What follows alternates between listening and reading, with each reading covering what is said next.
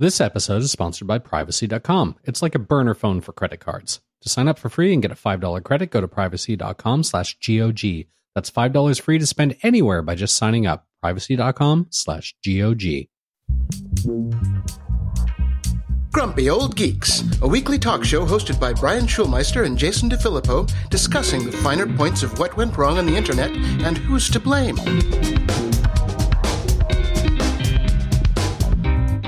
Welcome to Grumpy Old Geeks. I'm Jason DeFilippo. And I'm Brian Schulmeister. And we are doing a late show again. On an early day. On an early day. It is Monday evening. I have my glasses Syrah. I have my what is it? Lagunitas Maximus. Ooh, there you go. Yes. 8.2%. Nice. This is going to be a fun show then. Yeah, we're doing this because Jason's got jury duty, and then we're rolling into the holidays, 4th of July, and all of that sort of stuff. So there's not going to be a second show this week because we're all over the place. Yeah, I'm still going to be coming back from jury duty, and you're going to be on holiday, and Bittner's on holiday, so we will reconvene next week. Amen, brother. See what I did there? Reconvene? I got it. Yeah, you're living in a world right now. Everything's going to be legal with you. Oh, my God. I can't wait for this to be over so I can talk about it. It's so interesting, but it's one half exciting, the other half so mind-numbingly boring that we're all trying to stay awake. Yeah. And even today we had a half day and we're walking out. I talked to the guy next to me and I'm just like, man, today really didn't feel like a half day. And he's like, tell me about it. It felt like a whole day. And tomorrow and the next day we've got 2 full days. But hopefully on Wednesday we go to deliberation and then fingers crossed it'll be over unless we have a 9 angry men or 8 angry men scenario. Well, you certainly got 1 angry man on this. I'm not the angry man on this. I'm very level-headed. I'm extremely level-headed, and I want to make the right decision and not give people money that don't deserve it. So there you go. That's how it goes. So I found this on TMZ this morning, figuring that, okay, this is a weird one. Steve Wozniak was caught at the airport, and they got some video of Steve picking up his luggage, and he basically is like, yeah, get rid of Facebook. It's evil. They're listening to us. No, Steve, they're not listening to you. No, they're not, Steve. No, they're not. So anyway, it was just... How the mighty have fallen. But at least he's still telling people to get off Facebook. So now the tech elite are going to start eating their own. I like it. But that does feel like a bit of a generational divide to me. The old tech yelling at the new. Get off my lawn. Get off my internet, you damn kids. But it's Steve Wozniak. He does have some cachet in the business, you know. Oh, yeah. You know, he was on God, why am I blanking on the name of that horrible show? Big Bang Theory. So, you know, he's got cachet. Well, he was on Big Bang Theory, but don't forget, he also dated Kathy Griffin, so he does lose some geek points. Oof, that's rough. Yeah. I'm just wondering how many people on TMZ even know who the hell he is. No one. Probably 0. Well, at least me and my roommate know. So anyway, and I found this over at The Verge. America needs to see Amazon's tax returns. And we talked about this last show or the show before last, sometime soon. Mm-hmm. They all blend together after a while. Amazon paid 0 in corporate income taxes. Mm-hmm. And it seems to have hit the zeitgeist now. Of course, everybody running for president is banging down the door saying, we need to see their tax returns. But Bezos's emails. Where's our tax money? I 100% agree. We should find out what's going on with Amazon's tax returns. I would put that as second in priority to Donald Trump's tax returns. Actually, I don't even care about the Donalds anymore. I want to see Amazon's because they make more money. They actually are profitable. Yes, but the other one's in charge of everything. Yeah, well, you can't get over that. Technically. But it would be nice to see why Amazon thinks they can get away with this. But no, that's the thing. I would love to see this. Definitely, 100%. We need to figure out what exactly is going on, why the company that is making all the monies in the world is not paying any taxes here. Well, the problem is you need corporate reform and you need to change the laws because right now it's all good and well for them to keep their tax returns private because it can be seen as trade secrets, you know? So where are they spending their money and all that? You can get some of the numbers from their SEC reports, but you don't get the tax returns, you know? We'll see if this changes.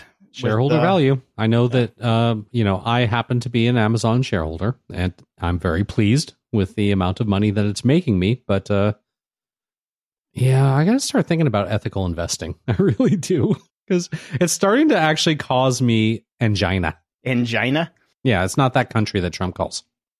China. Angina. No. He grabs him by the angina. Oh, yeah, he grabs them by the... All right. 5 minutes in, we pissed off all our fucking Republican listeners. Yeah. Well, we have been drinking, so that's how that works. Welcome to Grumpy Old Geeks. Nope. In the news...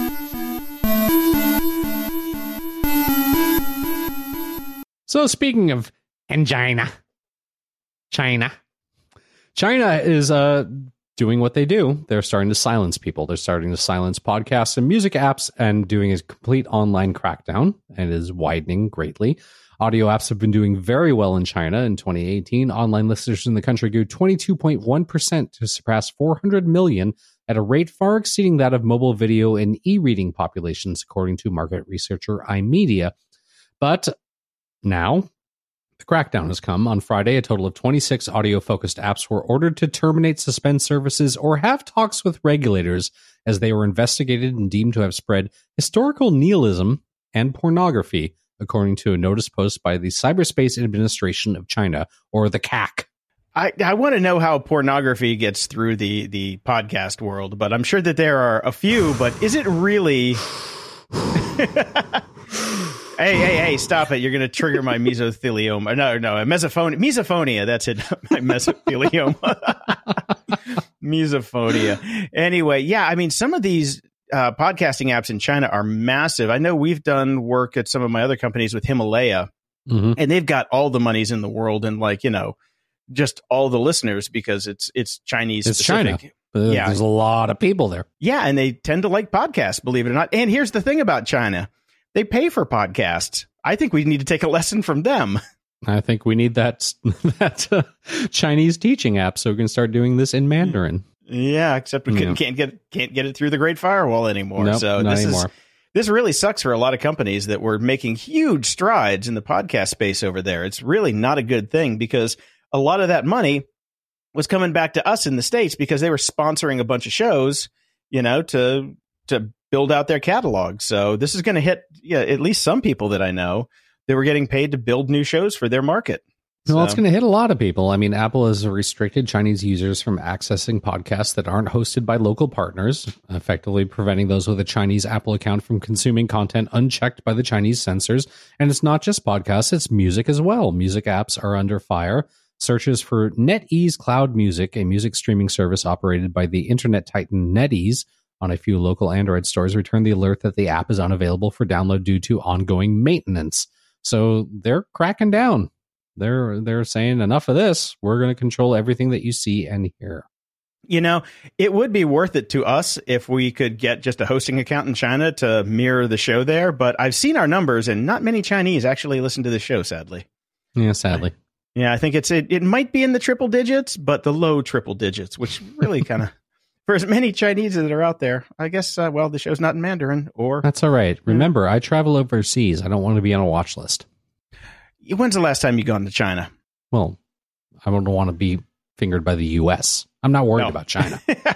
Okay. There you go. So I saw a really interesting article over at Slate. It is your duty to learn how to spot deepfake videos. And this was written by Jane C. Hu, who has written a lot on this kind of new emerging technology, the deep fakes and everything like that. And the TLDR on this, because I bullet pointed a lot of things, but I don't want to talk about them all, is like we've started to figure out as a society Photoshop fakes. We can kind of tell. And we're obsessed about them on the internet. There are Reddit threads all over the place about every single time that some Photoshop fake comes out, and everybody goes, you can see the lighting is wrong here, and you can see that the skin texture and the tone and blah blah blah blah blah blah.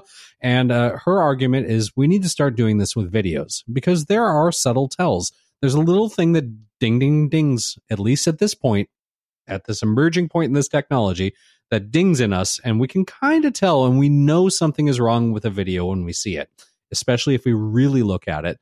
And her argument is we need to start all watching these deep fakes and start to get that same feeling that we get with the Photoshop fakes. And I kind of agree with her because she says basically the government's not going to help.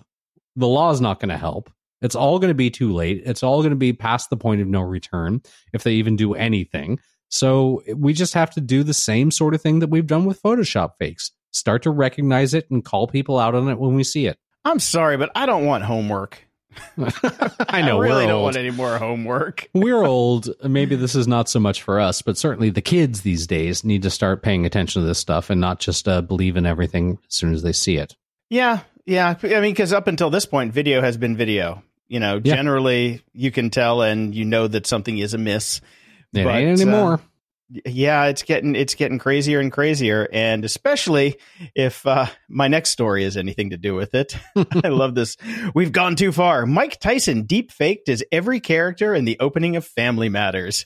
I have to say, I really enjoyed this video. They did a really good job, and I'm going to tell you, there are a couple in there that even if I was watching, I couldn't spot. Yeah. There were some really good ones in there, so I think the argument for, us having to learn how to spot deep fakes, I think the technology is going to surpass what we can actually tell in the not too distant future. Well, in the not too distant future, surely, and especially if you just play it. I think one of the nuances of the article that I was talking about was that you have to start pausing frames, which again, it's homework, right? Yeah, we can't just watch a video anymore. Now we have to pause frames and use your arrow keys, and you see the pixels move, and you know something's fucked up with it. It's a lot of work, but it's something we're all going to have to do because we certainly can't expect our platforms to come in and save us, can we? Well, yeah, it looks like we need Fakepedia or deep Snopes for deep people Snopes. Some place where people we can should register that domain right now. Yeah, before this show is done. Deep Snopes is us. Yeah. But anyway, yeah, I think it's going to be an arms race at this point, and here's the deal: just get away from the computer a little more. I know that's not what anybody wants to hear, but hey, it's coming. It's coming. Yeah, there's going to be like an Armageddon point where things flip over to the point where you just don't know what you can believe anymore. It's coming faster than we anticipated because deepfakes haven't even been around that long. No, and they've just gotten so good, so quick. And every time somebody figures out one way that these things can be, that you can spot something, remember the eye blinks? Everybody's like, oh, we can spot deep fakes because they don't blink their eyes. Well, that took about 26 hours for them to fix, Yeah. And then once they get the cadence matching done and they get the edge detection done, it's going to be, yeah, I don't know. I mean, maybe there should be jail time for people who are writing this software. Well, that would come down to regulation. Yeah, that ain't going to happen. Yeah, we don't like to talk about that. And speaking of challenges, another streaming service is challenging broadcasters with free TV feeds. We've had a few of these before, and they have been sued out of existence. But somebody else is about here. And a streaming service that offers free broadcast TV to cord cutters is winning support from some big media players 5 years after a similar venture got completely quashed. So Locast is a new service that allows people without a pay TV subscription to view local broadcaster sports and news. This is backed by a nonprofit called the Sports Fan Coalition and is launched in several large markets, including New York and LA, and last week received a $500,000 contribution from AT&T. So they're going to just kind of do this. Viewers have always been able to watch over-the-air broadcasts for free with antenna, but federal copyright law requires that companies get a TV station's consent to carry their feeds over cable, satellite, or the internet. However, Locast found a loophole. If you're a nonprofit, that law doesn't apply. So they're basically saying we have nonprofits backing us, and we're only asking for donations. Interesting. That is a very interesting business model. It's quite the workaround, isn't it?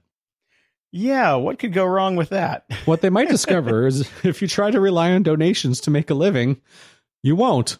Patreon.com/GOG. Seriously, they're going to be eating a lot of ramen over there at Locast, but yeah, that $500,000 contribution from AT&T will probably get them a month of bandwidth. Probably, yeah. So we'll see what happens with that. I thought this was really interesting. Ebooks purchased from Microsoft will be deleted this month because you don't really own anything anymore, as we've been screaming about. This is over at Gizmodo. Anybody that bought ebooks through Microsoft Store is in for a rude shock in the coming days. Of course, that's probably 10 people, to be fair. Honestly, yeah. If it was a profitable, part of their business, they wouldn't be shutting it down right now. Yes. You will get a refund, but all your books will be deleted at the end of this month. So they're going to stop selling anything, and they're going to shut down the DRM servers, which is why you wouldn't be able to access your content anymore. So anything that you bought is gone. Users will be automatically refunded to whatever account they have on file. So that's kind of nice. But if you made any annotations or notes in your ebooks, those are going to go away as well. But if you did it and they have a record of it, they'll give you an extra $25 per one, which is very generous, I suppose. Wait, $25 per book? Or to book. Anyone? $25 to anyone who made annotations in their books. So you only get $25. Okay. If it was $25 a book, I'd be like, everybody who has a book from the Microsoft Store, get annotating immediately. Yes. That's true. But it is kind of crazy, and it just highlights how much our landscape has changed. We really don't own things anymore. We just kind of rent them. Yeah, that's interesting that you can't export your annotations, because I know in the Kindle app for the Mac, if I go through and I highlight things while I'm in my actual Kindle reader on the iPad, I can load that up and I can pull my annotations, and you can actually like copy and paste them out, and you get a list of your annotations and things like that. Yeah. So that's actually kind of at least a decent feature. Although, wait a minute, I might have misspoke there. I don't know if it does transfer from iPad to the Mac platform. I think I had to actually do the annotations on my Mac to get them to export, because I used to do that for show notes for the Jordan Harbinger show when we were doing research for books. Right. I'd read a book and I would annotate different things that I wanted to use in the show. Then I would export that and put them in the show notes. But I'm pretty sure that it didn't sync across. Anyway, that's a side note. But it would be nice if Microsoft gave you the option of at least pulling your annotations in some kind of text file. Yeah, that would be nice. But, that would involve them actually investing in the software, which wasn't going very well for them anyways. True that. Yeah. And this story is a concession to a listener of the show that was pissed off that we didn't keep a close eye on the Huawei story. And President Trump has decided to let Huawei buy technology equipment again from the U.S., and we have no idea what that actually fucking means. Okay. Which is why we wait months before we start talking about these stories. Because we don't know what this means yet. He's suspending tariffs on additional Chinese goods right now, and China has agreed to buy large amounts of U.S. agricultural products. But Democrat and Republican lawmakers and most security experts still see Huawei as a national security threat to the U.S. So who the F knows? Yeah, seriously. So I have some interesting news here in the fresh talent market. Oh, yes. And I love this. This comes from the Sydney Morning Herald, and their domain is smh.com.au. So shaking my head at this one. I thought it was a joke at first, and then I saw Sydney Morning Herald. They have a very long piece on the Sydney Morning Herald about how Boeing outsourced a lot of the software for the 737 MAX. Oops-a-daisy. And they went with a couple of companies in India, because they cut a deal with India to buy a bunch of jets. And then they said, okay, we're going to put almost $2 billion into investments into India to help, say thank you, little, quid pro quo, little, you scratch my back, I scratch yours. Well, it turns out that some of the people that were working on this, they got paid a whopping $9 an hour US. And good money in India. Yeah, if you can get it, I guess. And they were working on some of the software that caused one of the crashes. So, oopsie. Yeah. Well, you and I have talked about Indian programmers before and outsourcing to those companies. I did it once. And the code was horrible. It kind of worked. You couldn't debug it. You couldn't figure anything out with it. And I can't believe they found anybody better. I'm sure they got the same sort of code. Yeah, I mean, I'm with you. I'm with you on that one. Yeah. I never had a single programming job that came back from Indian developers that we did not immediately flush down the toilet and try and get our money back, because it was just garbage. It's garbage, and it's completely, you can't make heads or tails of any of it. So I'm sure that Boeing is doing the same sort of thing right now. They're now paying through the nose to get people to fix this crap. Yeah, and the funny thing is, I mean, I can make heads or tails of the stuff I got from India, but it was just bad coding. They didn't do any part of the spec that was based in security. They didn't check any of their variables. They didn't check user input fields. They didn't, scope any of the variables to make sure it's like, okay, well, this is supposed to be, a a four-digit int. Nope, didn't check any of that. And we put all that stuff in the spec. And when it came back, it was just like, take the form variable straight from the form and throw it to the method. And it's just like, are you fucking kidding me? It's like, you write data scrubbers for that stuff, and they did none of it. Of course not. None of it. So that's what you get for cheap. You get what you pay for. Yeah, you do, which is, a couple billions of dollars in your jets not flying right now and people canceling orders. So I would say people upfront, died. Yeah, that's right. That's right. There's some dead people too. Died. Yeah. 346 to be precise. So you definitely want to, you know what? You got to spend money to make money. So don't skimp on the things that keep the fucking plane in the air, I think is the lesson that Boeing is going to be taking away from this. So we can update our list of things we should spend money on to good sheets, good toilet paper, a good TV, square footage, and things that keep you alive. This episode is sponsored by Privacy.com. Privacy is the first payments product that keeps your personal information private while being even more convenient than using a regular credit card online. Privacy lets you generate a brand new Visa card number for every purchase you make online with one click with their browser extension or mobile app. And it is so simple, your head's going to spin. We all buy stuff online more and more, and Privacy gives you a temp credit card number for every site you buy from. Never forget to cancel subscriptions or trials ever again. That alone is worth the price of admission. And oh yeah, the price of admission is free. They make their money the same way debit cards do with the interchange fees paid by merchants. Because you know how skeptical we are of free services here on Grumpy Old Geeks, and these guys actually have a business model to back it up, which gives them our seal of approval. And I actually reviewed the product when they first launched, and we weren't paid for that review, and we're not just pimping the product because they paid us. I'm an actual subscriber, Brian's a subscriber, and from what you'll hear in a little bit, other listeners are subscribers as well. But I'm an actual customer, and I love what they're doing. So we love Privacy.com. If you use a password manager, and why aren't you if you listen to the show, you should use this. Don't use the same password everywhere. Why use the same credit card number everywhere? It's a no-brainer. Sign up takes less than 2 minutes, and like I said before, it's completely free. So far, they've saved their customers over $115 million in unwanted and unauthorized charges. You can freeze cards and set spending limits, which I do for Amazon all the time because I like because you have a problem. I like the sauce. So cards also lock to merchants, making them useless to thieves and hackers. And you can protect yourself from online fraud with these virtual credit card numbers. And you can delete cards anytime and kiss those forgotten subscriptions goodbye. To sign up for free and get a $5 credit, just go to privacy.com/GOG. That's $5 free to spend anywhere, like patreon.com/GOG, by just signing up. Privacy.com/GOG. This one's a no-brainer. Get on it now. Privacy.com/GOG.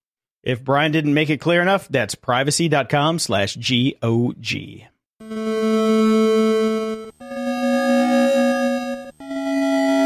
Media Candy. Brian, last night I finally had a little bit of time to myself, and I'm like, let's watch some TV. Okay. And I was bouncing around Netflix, and the only thing that I could find that would possibly even be remotely interesting, I watched the episode 2 of Black Mirror, the new season. Mm-hmm. Since there are only 3, I'm treating these as like individual movies. I have a confession to make about Black Mirror. I think I know what it is, but go ahead. Don't think I like it that much. I think you're probably right. Yeah. Yeah. It was a thing when it first started. It was like the Twilight Zone for nerds. But now it's an hour and a half. It's misery porn. It's pretty much. Yeah, I'm not into it. I don't care. So I watched episode 2. Right. And I did not leave that episode feeling better than when I started. So I don't know if I'm going to watch episode 3. I might have to just because I'm a completionist. But yeah, you are. You force you. See, you always make fun of me for like sticking through things that are kind of crap for a while, or Game of Thrones and all that. But you're worse than I am. If you start something, you cannot stop, even though it's fucking horrible. Yeah, like I said, completionist. That's part of the problem. So this episode did have Topher Grace in it, playing the kind of like a hybrid of Jack Dorsey and Mark Zuckerberg character. Right. He was on a retreat, a silence fireside retreat. Kind of. He was out in the desert by himself. But there was really nothing great about this. The other main character in this played Moriarty in Sherlock. So it was nice seeing him again. Oh, I like that guy. Yeah. Yeah, I miss Sherlock. That's all this episode did was make me miss Sherlock a lot. So it was not a feel good episode, and I kind of want to scrub it from my mind. So maybe episode 3, when I'm in a really good mood and I don't want to be in a really good mood anymore, I'll watch episode 3. But okay. I think you can skip it. Yeah, my dirty little secret is I've actually never seen half of the episodes of Black Mirror. I was into it at the beginning. Like, I watched a couple, and I basically just kind of scoured the internet for the top-rated Black Mirror episodes, and I watched those, and I didn't watch the rest of them because I don't need this kind of darkness in my life right now. That's true. Yeah, you are raising a youngin', so you need to be raising a youngin' in dark times, so. It ain't that dark. It's pretty dark. Well, speaking of dark times, Bill and Ted are back. Mm-hmm. I am so excited about this. They are filming now for release for August 21st, 2020. Mm-hmm. But they have added a bunch of new people to the cast, which I thought was a little late in the game since they're already filming. But they've got the princesses will be back. Okay. I'm excited about that. Sadly, they can't bring back George Carlin. They cannot. Well, Rufus ain't coming back. They could deep fake Rufus. Okay. But they're still time traveling, so I'm looking forward to it. That's Keanu one of my Reeves high is points. Having such a renaissance right now. I don't know if you saw, because I should actually, I'll try to find this and put it in the show notes.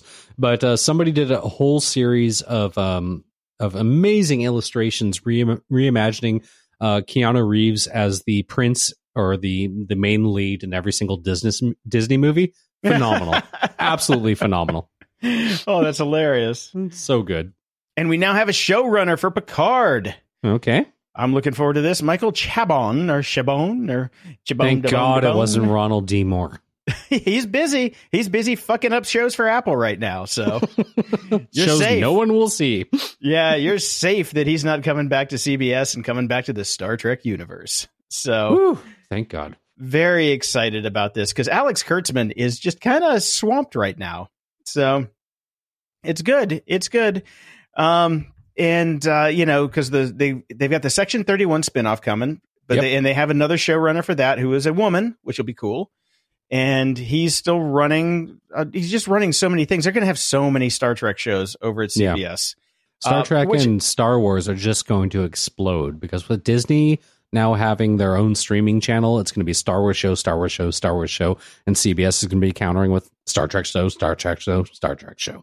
Here's the thing, I'm Star Trek all the way, so I'm excited about the Star Trek shows. The Star Wars shows, it does not tickle my ball sack, as they say. I'm going to say, I like both, but Star Trek is more cerebral, and as long as they keep all the shows heady and intelligent, I'm Star Trek all the way. Right. So, I'm really excited for Discovery because I think that twist they did at the end of Discovery was fucking fantastic. Don't spoil it for me yet because I still haven't gotten to the end of it. Jesus Christ. Are you going to ever watch TV I can't even again? fucking, I get an hour a night, man. I have a kid. So I finished a 700-page book. We'll get to that later. No more of the books. You're not allowed to expand your mind until we slap it down with mindless television for a while. I got to finish Jessica Jones, then I'll go finish Star Trek. Oh man. Okay. Well, there's a new TV series coming to USA Network. Oh, I don't have time for this. Yeah, it's based on the ID Software's origin story, which should be interesting. But it is going to be so over dramatized that I don't even think it's going to be that interesting. Because, you've got John Carmack, who is the uber nerd. You've got John Romero. These guys built, some of the greatest games of all time. I'm a Quake player. So I played Quake with you. Yeah. So, the problem with this is I see this kind of like Halt and Catch Fire, which I could stand for about 7 minutes. I'm just I never got into it either. This. Oh God. That first 7 minutes was just so over dramatized and oh God, this is so important stuff we're doing. I'm like, you're a fucking nerd typing into your computer late at night. You smell like pizza and Mountain Dew. I don't care. I really don't care. And nobody looked like you. No, there's a beautiful woman in the show. I'm like, nope. No. Go back and look at the historical record. If you want some historical nihilism, go back and look at the real people behind *Halt and Catch Fire*. Yeah, nope. I got another problem with this one. James Franco. Sorry, I'm out on this dude. No. Okay. Yeah, I don't care either way about James Franco. Right. Not really, like literally not on my radar. But I'll probably watch a little bit of it because a Quake player, you know? Yep. Okay. What are you going to do? You watch it for me. I will. I will definitely watch the new Sandman TV series coming to Netflix for you. Even though this has me a little bit worried because Neil Gaiman he's been, really having a renaissance now. This is like him cashing in. I'm a little surprised this is on Netflix because Amazon made the deal for Good Omens. I'm a little surprised that they didn't lock him up for both. Yeah, what's even more interesting is that DC's channel isn't going to be funding it. Right. Yeah. That's really the interesting one because they're just like, we need some money, so probably their entire, pay to play network is going to be funded by this Sandman series with all the money from Netflix. Right. So I don't know about this because Neil Gaiman's not going to be the showrunner. So that's the downside. Wonder Woman screenwriter Alan Heinberg is going to write the series and be the showrunner. So it's going to run a little too long, and the last 40 minutes will be horrible. Morpheus now knows Kung Fu because they're going to transpose the Morpheus from the Matrix into Dream, and there we go. Whoa. There you go. I'm on the fence about this one. I will watch it, obviously, if it ever gets made. It is not, of course you're not gonna watch inked it. yet. Yeah. Well, it's fucking Sandman. Of course I'm going to watch it. Yeah. I mean, we just talked about Vertigo going away last week. Sandman was part of my entire building my existence as a human being. So, and if there's going to be 75 hours of Sandman, which there obviously won't be, but man, I would be into it if they do a good job. But it's live action, so I don't know. I don't know how that's going to work out. We'll see. But we'll see. So I actually listened to 2 new podcasts this week as a rarity for me.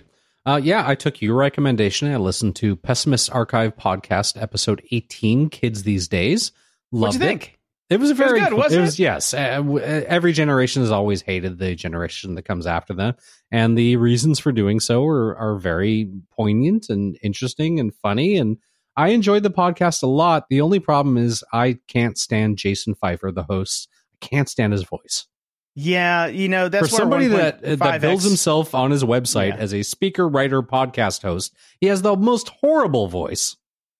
Yeah, he's got that voice. So 1.5x generally tends to fix those things. I don't think that it could because his voice is already so high. It must be like listening to Alvin and the Chipmunks read a podcast.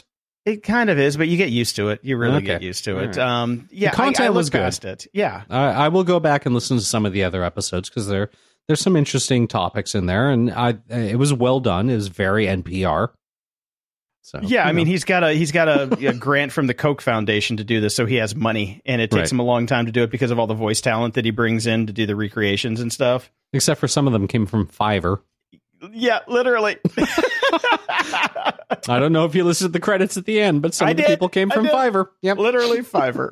So he's pocketing the rest of the money. Yeah, so on a future Pessimists Archive will be about corruption and taking grant money and hiring talent from Fiverr. Yes, amazing. And I also started listening to a new podcast. I was at my local the other night. More on that later. And talked to a friend of the show, Sean, who told me that I need to listen to Headlong Season 3, Running from Cops. And this is I don't know what the other 2 seasons were about because I haven't looked into it at all. I just listened to the first episode of this. Amazing. After this entire show is about Cops, the TV show, and how it's how it's actually destroyed and changed policing in our country. What? It's amazing. The first episode was stunning. It was so good. And this is like a, 60 minutes kind of thing. This is deep investigative reporting. I think there's 10 episodes in the entire season. 6. 6 episodes. Great, even better. 6 with one bonus. 6. Yeah. All right, fantastic. Even better. This is amazing. They get into how it's changed policing in our country and how fame kind of fucks everybody up. It's awesome. Really? I never would have thought you of have that to listen here to in this. Hollywood. I've never even watched an episode of Cops, and I was fucking riveted. You've never watched an episode of Cops? How is that possible? No. Oh my because God. As soon as I hear Bad Boys, I change the channel. I've seen hundreds of hours of Cops. I'm not surprised by this. Well, I come from the Midwest. There was nothing on. I waited when you're waiting for Star Trek Next Gen Season 1 to come on, and it's on the same network as Cops, and they're running a Cops marathon, and you're waiting for reruns. What are you going to do? You know what I always have next to my remote? A book. Brian, I am going to tell you right now, the TV that I used to watch Cops on had a dial, okay? So... Oh, well, that's the other fascinating thing. It's been on for 30 years. Cops has been on almost my entire life. I don't know about almost your entire life. Almost my entire cognizant life. Your adult life. Let's go with adult life, because it came on when you're what, 46? I was 16 when it first came on. Right. Yeah, I was 18. So you know why I wasn't watching when I was 16? You're trying to get laid. Or getting successfully. laid. It's okay. Good for you. At the library. I finished the 7,000 page. All right, it was only like 600 and something. 650 pages, yes. Children of Time by Adrian Tchaikovsky, and I loved it. I really did. I'm looking forward to reading the next one because it's going to continue. It is dark and it is depressing, but it ends on a note of hope. Well done. Okay, so it's a shit sandwich. It's the shit sandwich. It's more of an open-faced shit sandwich because at the end, there's no shit on the top. Okay. Well, an open-faced sandwich would have, I don't know if bread at the bottom and shit. It does not. It does not work that way. I was making the shit the bread, Jason. Well, on an open-faced sandwich, the bread is at the bottom, and you start with the bread because it's the first thing that hits your tongue. So if the shit's the bread, then that is a good okay. analogy. If the shit's the bread, then the bread is the shit. See, that's where I was going with. The inverted Schulmeister is what we'll call that. I wish we could make that a show title, but I would never be able to find artwork for that. Oh, come on. Just put a poop emoji with a loaf of bread on top. We can make it happen. We can make a deep fake of it. I got to say, Jason, I think it's worth the time. It's a good read. I really liked it. This is an exciting new author for me. I went and looked at his website, and unfortunately, most of the stuff that he writes is like fantasy bullshit. But when he sticks to, I will read all of this man's sci-fi. I liked it. I liked it a lot. I hate those guys that do that. It's like half the books that come out are fantasy, half are sci-fi. I think, what is it, Brandon Sanderson does that shit? Got to pay the fucking bills, man. Fantasy sells. True. Fantasy sells way better than sci-fi does. That sucks. But okay. If you say it's good, it was good, man. It was really good. Okay, I'll add it to the Audible queue because I'm already going through one of your recommendations right now. Mm-hmm. The Dark River, Book 2 of the Fourth Realm trilogy by John Twelvehawks. All right, what'd you think? I finished Book 2. Mm-hmm. I broke the rule. I started Book 3. It ended on such a cliffhanger. I'm just like, yo! I actually think the rule doesn't apply to the series. I think it's best read just straight through. It's one continuous story. I mean, it literally really picks up immediately where the other one left off. There's no time jumps. There's no nothing. It's one continuous story. Yeah. So I'm like, 30% into Book 3 right now. Yep. And I'm still digging it quite a bit. It's a good book, and it's a good series. It is a good series, and the fact that Book 3 came out in 2009, 10 years ago, and he was a visionary. I gotta say, he was a pretty good visionary about the shit that we're going through right now. Yep. I told you that's right what made me pick up that book again. All of a sudden, I discovered it was just in my collection, and I'd moved it around from place to place, and I'm like, why do I still have this book? And I reread the first one. I was like, holy shit. Yeah. This guy was predicting exactly where we're at now. Yeah. Yeah. All the way through. I mean, I give him props, except for the wacky, there's a bit of woo-woo mysticism going on. Yeah. Yeah. There's a bunch of that. And, just some unnecessary love story that gets in the way. But for the most part, my rule of sci-fi. At least the guy's not a professor. Come on. Exactly. He's not a professor. He's not a professor. So at least that part is palatable. But all in all, I am thoroughly digging this series. So it's a fun series. Yeah. Once I'm done with this, I'll pick up Children of Time and see if I can have an inverted Schulmeister myself. Moron of the week. I love Arby's horsey sauce. It's the best thing in the world. It's good. It's a little bit underpowered for my palate, but it is still good if you put enough on. It's good stuff. And I love this move that they're making. I'm not sure if this is more. Well, I'll tell you why it ends up being Moron of the Week, because they were potential for Hero of the Week. Everybody's heard about the Impossible Burger. Yes. Burger King has added an Impossible Burger. All the fast food chains are getting out there really fast to get Impossible Burgers. And Arby's said, Arby's ad campaign is we have the meat. Yeah. So what are they going to do? Are they going to add an Impossible Burger? Hell no. What did they do? They made something called the Merit. Okay. It's a meat carrot. Okay, so it's just a meat-shaped carrot. It's a carrot made out of turkey. And it looks exactly like a carrot. Okay. And it's amazing. And they said, well, to hell with that. We have the world's first meat vegetable. Or vegetable. Vegetable. Vegetable. Oh, I love that. Now, why they are morons of the week is this is just a publicity stunt. It's never actually going to be in the store. Because if they had one, damn. I would drive to the goddamn place and get myself a Merit. I would too. Oh, man. Because here's the conspiracy theory is that Arby's isn't actually made out of meat.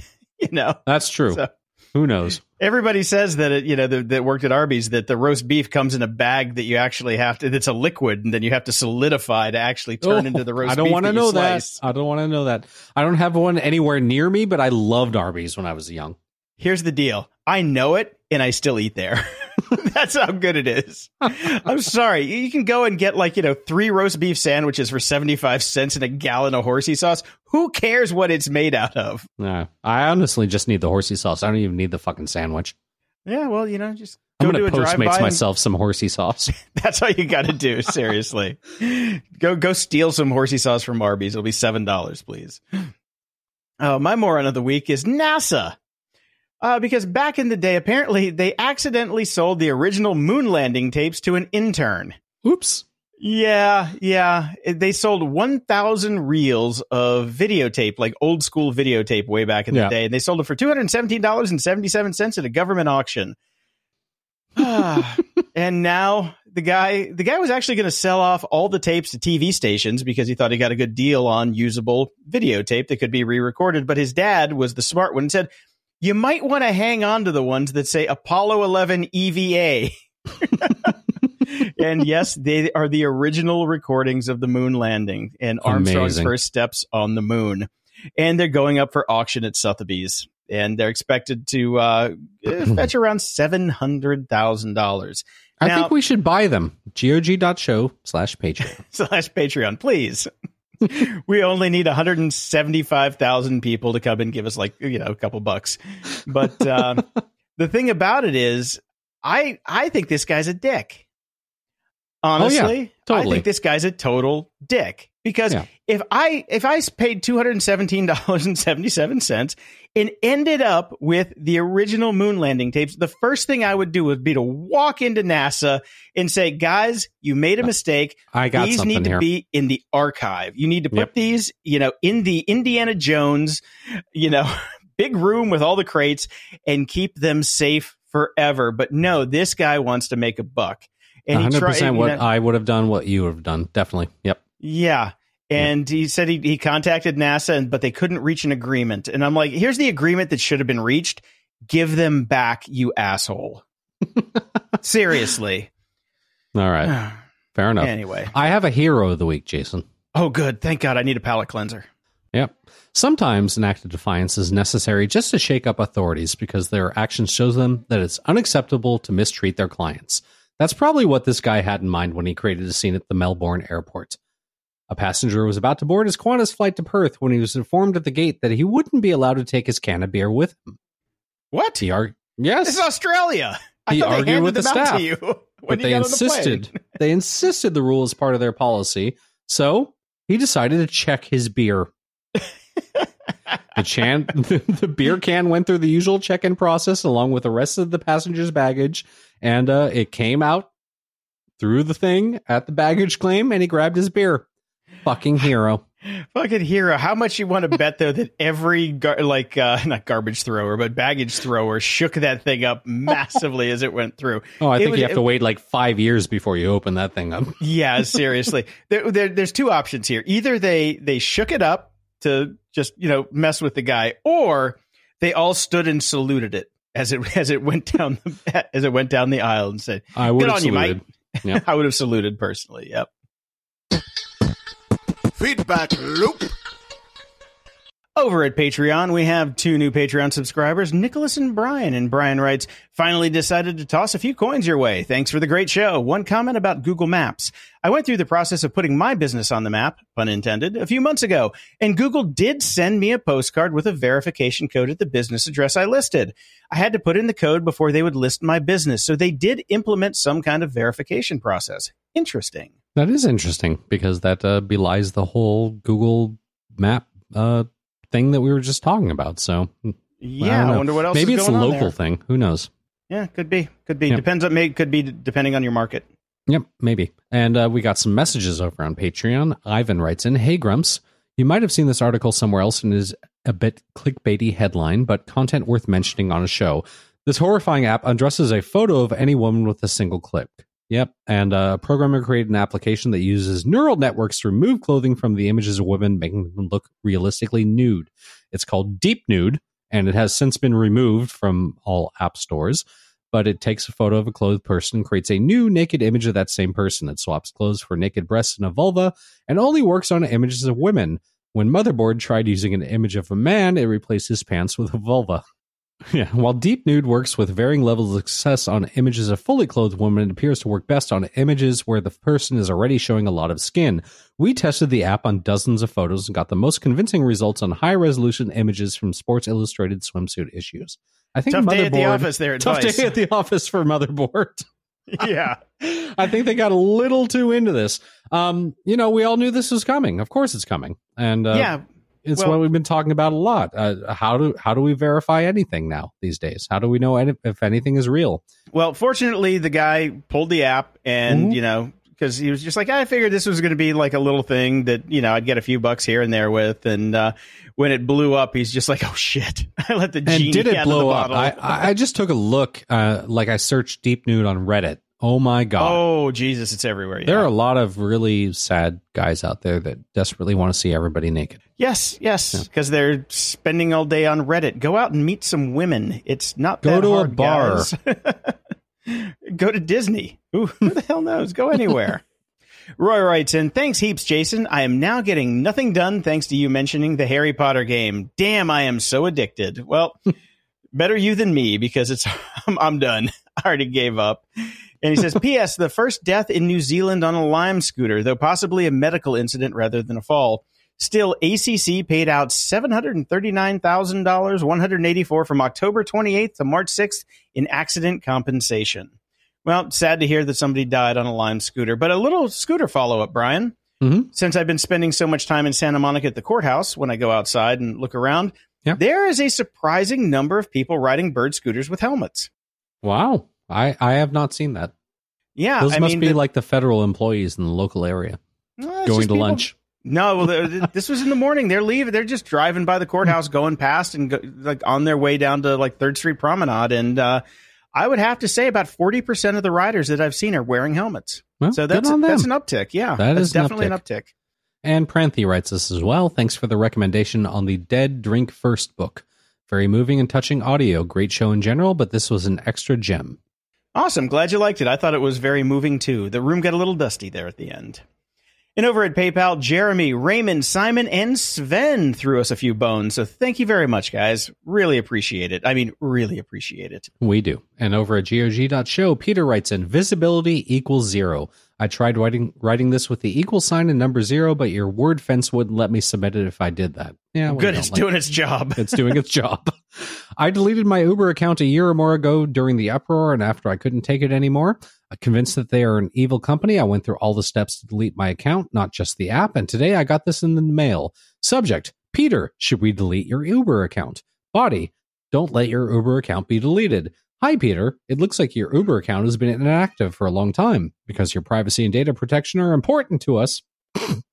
The account associated with blah@example.com will be deleted unless you take action. To keep your Uber account open, just log into the app or tap the link below. Other ways to keep your Uber account open. If you'd like to continue using the Uber app but no longer have it on your phone, you can download it now. Links for Android and iPhone. If your inactivity is due to a forgotten password, you can reset your password now. Link. No, I wanted you to delete my fucking account. Of course, there's no option for that anywhere in the email, and I'll let you read the last line. Deliver effing roo. Here's one thing though that this might be a phishing email. Could be. Yeah. Yeah, it could be somebody trying to get your Uber password.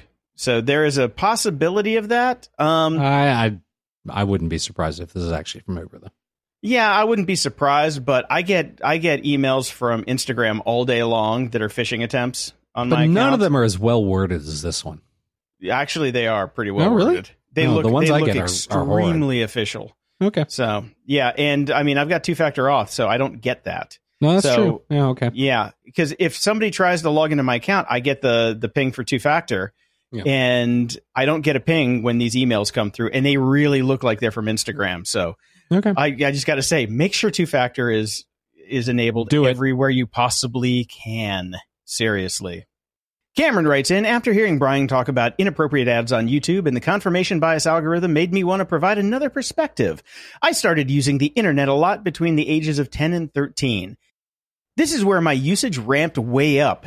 As an impressionable young person, I would often end up going down the rabbit holes and end up in conspiracy theory land. I heavily contribute this time in my life to the anxiety and depression I deal with today. I think they need to find another algorithm to use. This led to a question I had for you guys. Do you think regulation of these media companies or splitting up these companies is the better solution? Regulation, 100%. Splitting up the companies wouldn't change anything about the algorithms. The only thing that will change the algorithms is regulation. Regulation.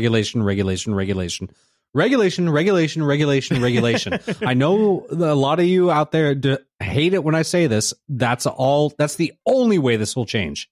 Only way. Or stop using them. Yeah, that's never going to happen.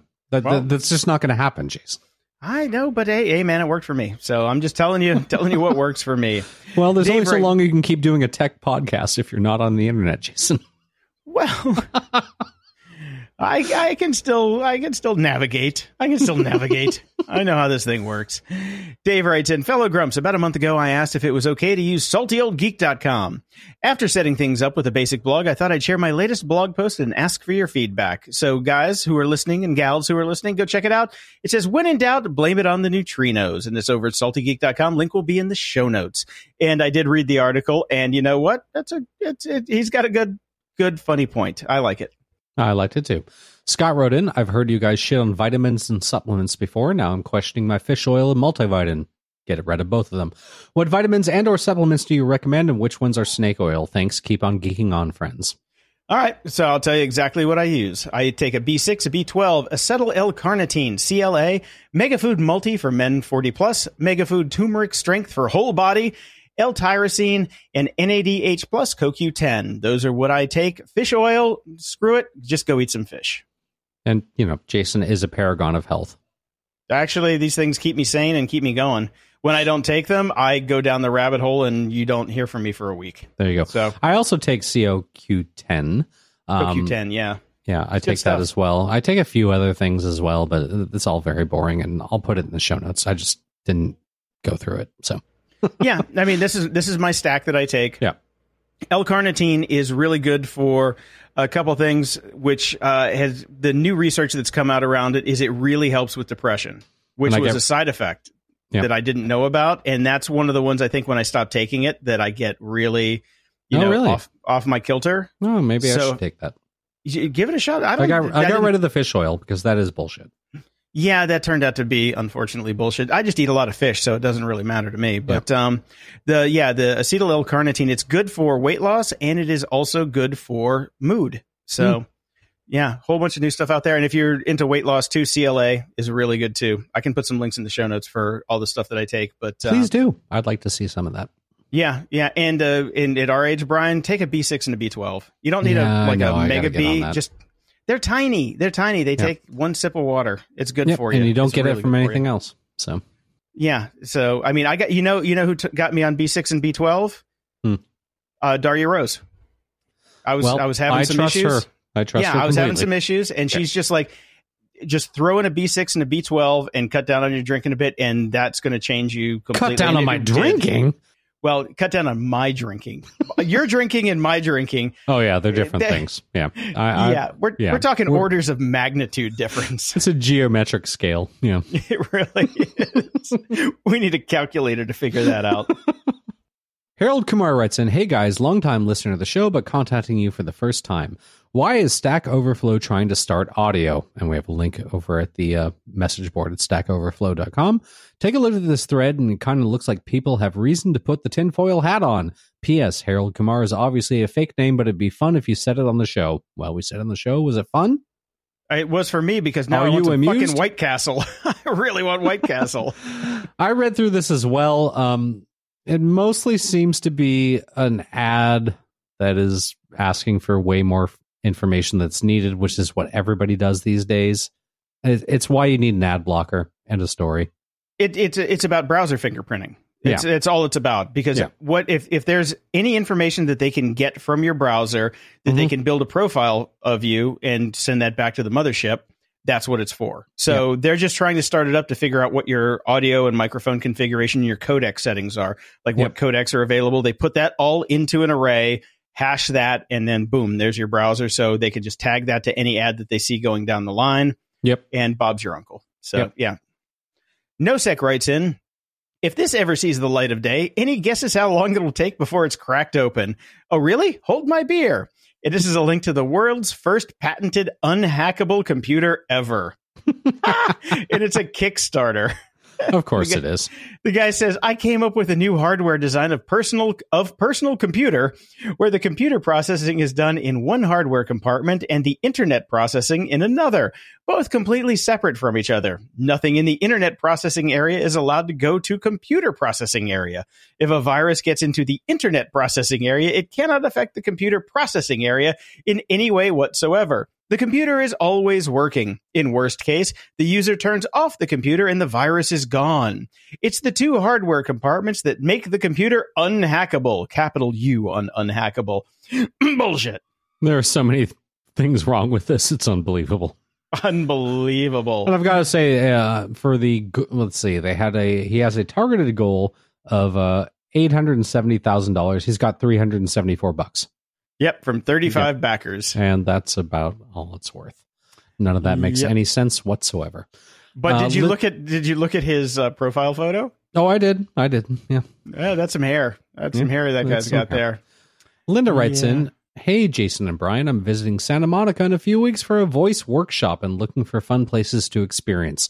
There was an Irish bar that was mentioned in an older podcast about a favorite Irish bar of Brian's. Was it Finn McCool's? I'm in an all-girls Celtic inspired band. Celtic. I'm in an all-girl Celtic inspired band, so I'm big inclined towards live music and Irish bars. Besides trying not to get run over by scooters, do you have any suggestions of places to go? Linda, regular listener and PayPal supporter." Well, thank you, Linda. Unfortunately, you've missed the boat on Finn McCool's. It has sadly changed hands. It is now called Jameson's. I didn't know it had a new name. I thought it was still Finn's. No, it is Jameson's now. And there's not a lot of Celtic music going on in there anymore. There's a lot of it's a frat boy kind of place. Oh, sadly. It's gone. But damn, all the old crew still works there. They're wonderful people. So if you don't go on a Friday or Saturday night, it's still actually kind of nice. A lot of TVs, so there's lots of sports going on.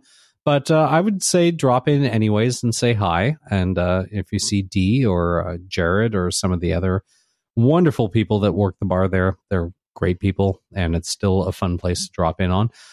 Santa Monica, I also highly recommend Baja Cantina, Mexican joint, one of my favorite places to eat in the area.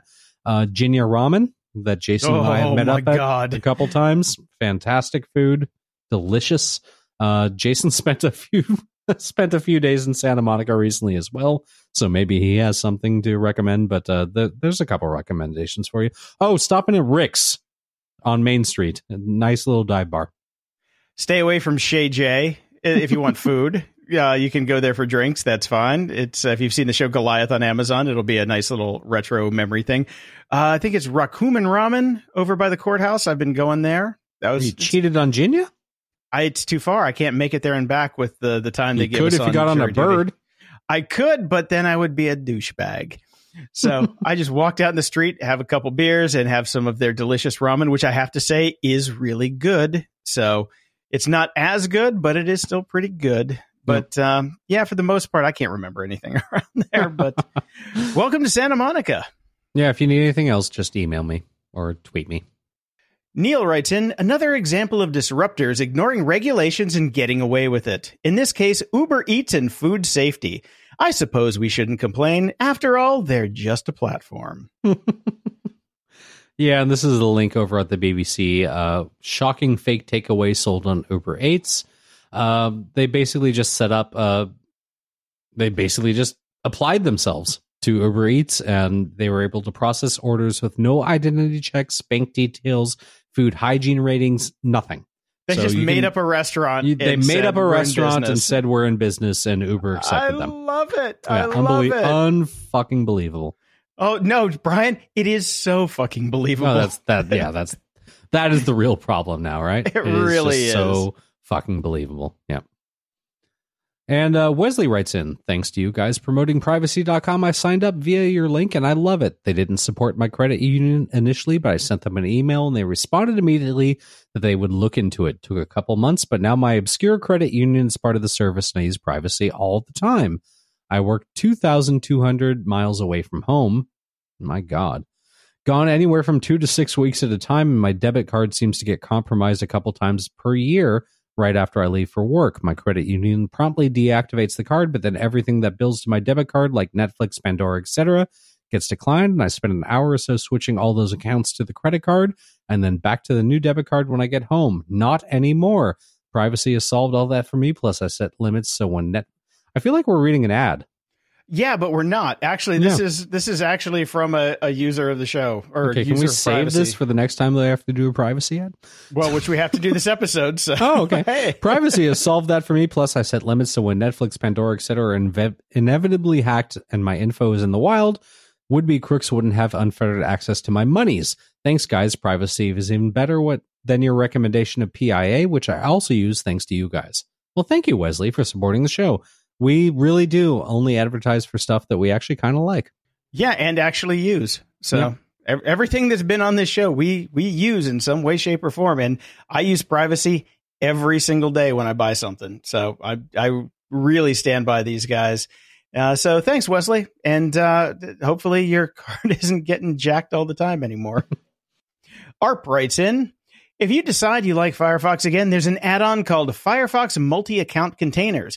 It allows you to quickly create and automate access to separate Firefox profiles. I use it to separate my tracking cookies. Facebook, Google Apps, sketchy sites, Amazon all get their own profile. And my profile automatically switches when I go to their sites. That's really cool, ARP. Thanks for that tip, because I was supposed to have my write-up of Firefox done by now, but unfortunately, my civic duty has called, and I have not gotten to it yet. But, yeah, that's going to be delayed, right? Well, it's not that much delayed, because hopefully over the break, I'll be able to get to it, because I really do want to switch to Firefox, because I don't want Chrome on my machine anymore.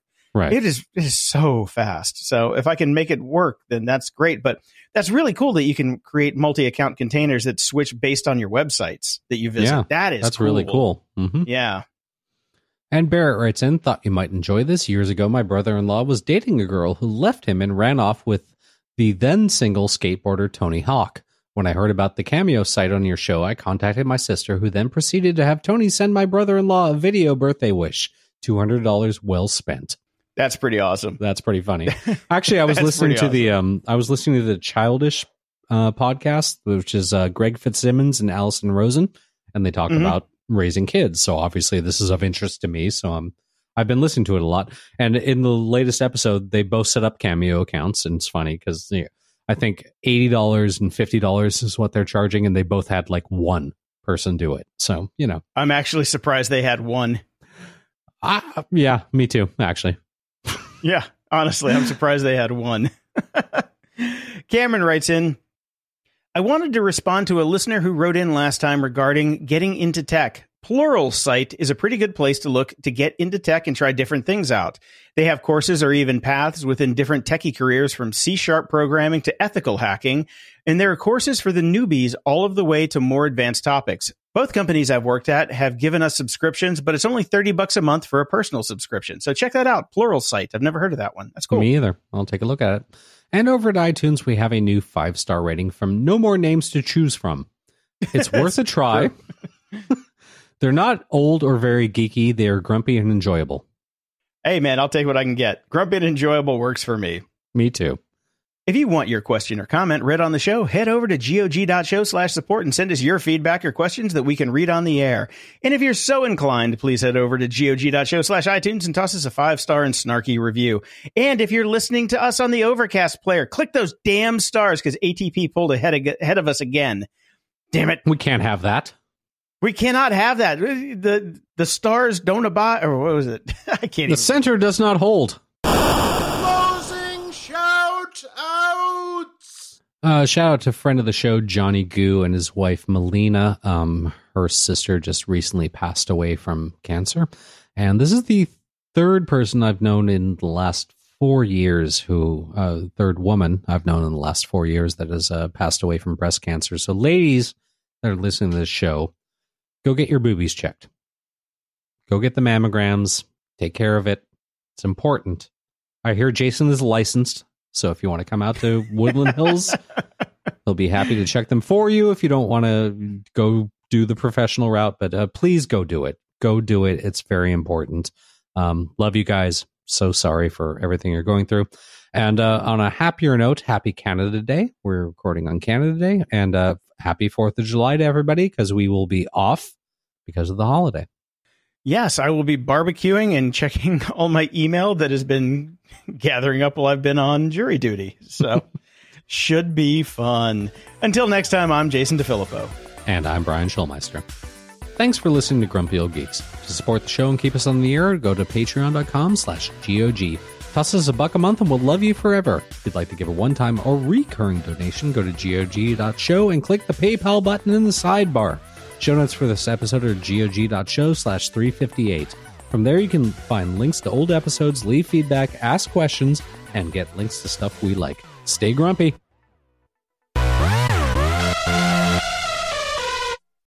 You know how to book flights and hotels. All you're missing is a tool to plan the travel experiences you'll have once you arrive. That's why you need Viator. Book guided tours, activities, excursions, and more in one place to make your trip truly unforgettable. Viator has over 300,000 travel experiences to choose from. Everything from simple tours to extreme adventures and all the niche, interesting stuff in between. So you can plan something that everyone you're traveling with will enjoy. Real traveler reviews give the inside scoop from people who've already been on the experiences you're considering. So you can plan with confidence. Free cancellation helps you plan for the unexpected. And 24/7 customer support means you can travel worry-free. Download the Viator app now and use code Viator10 for 10% off your first booking in the app. Find travel experiences for you. Do more with Viator.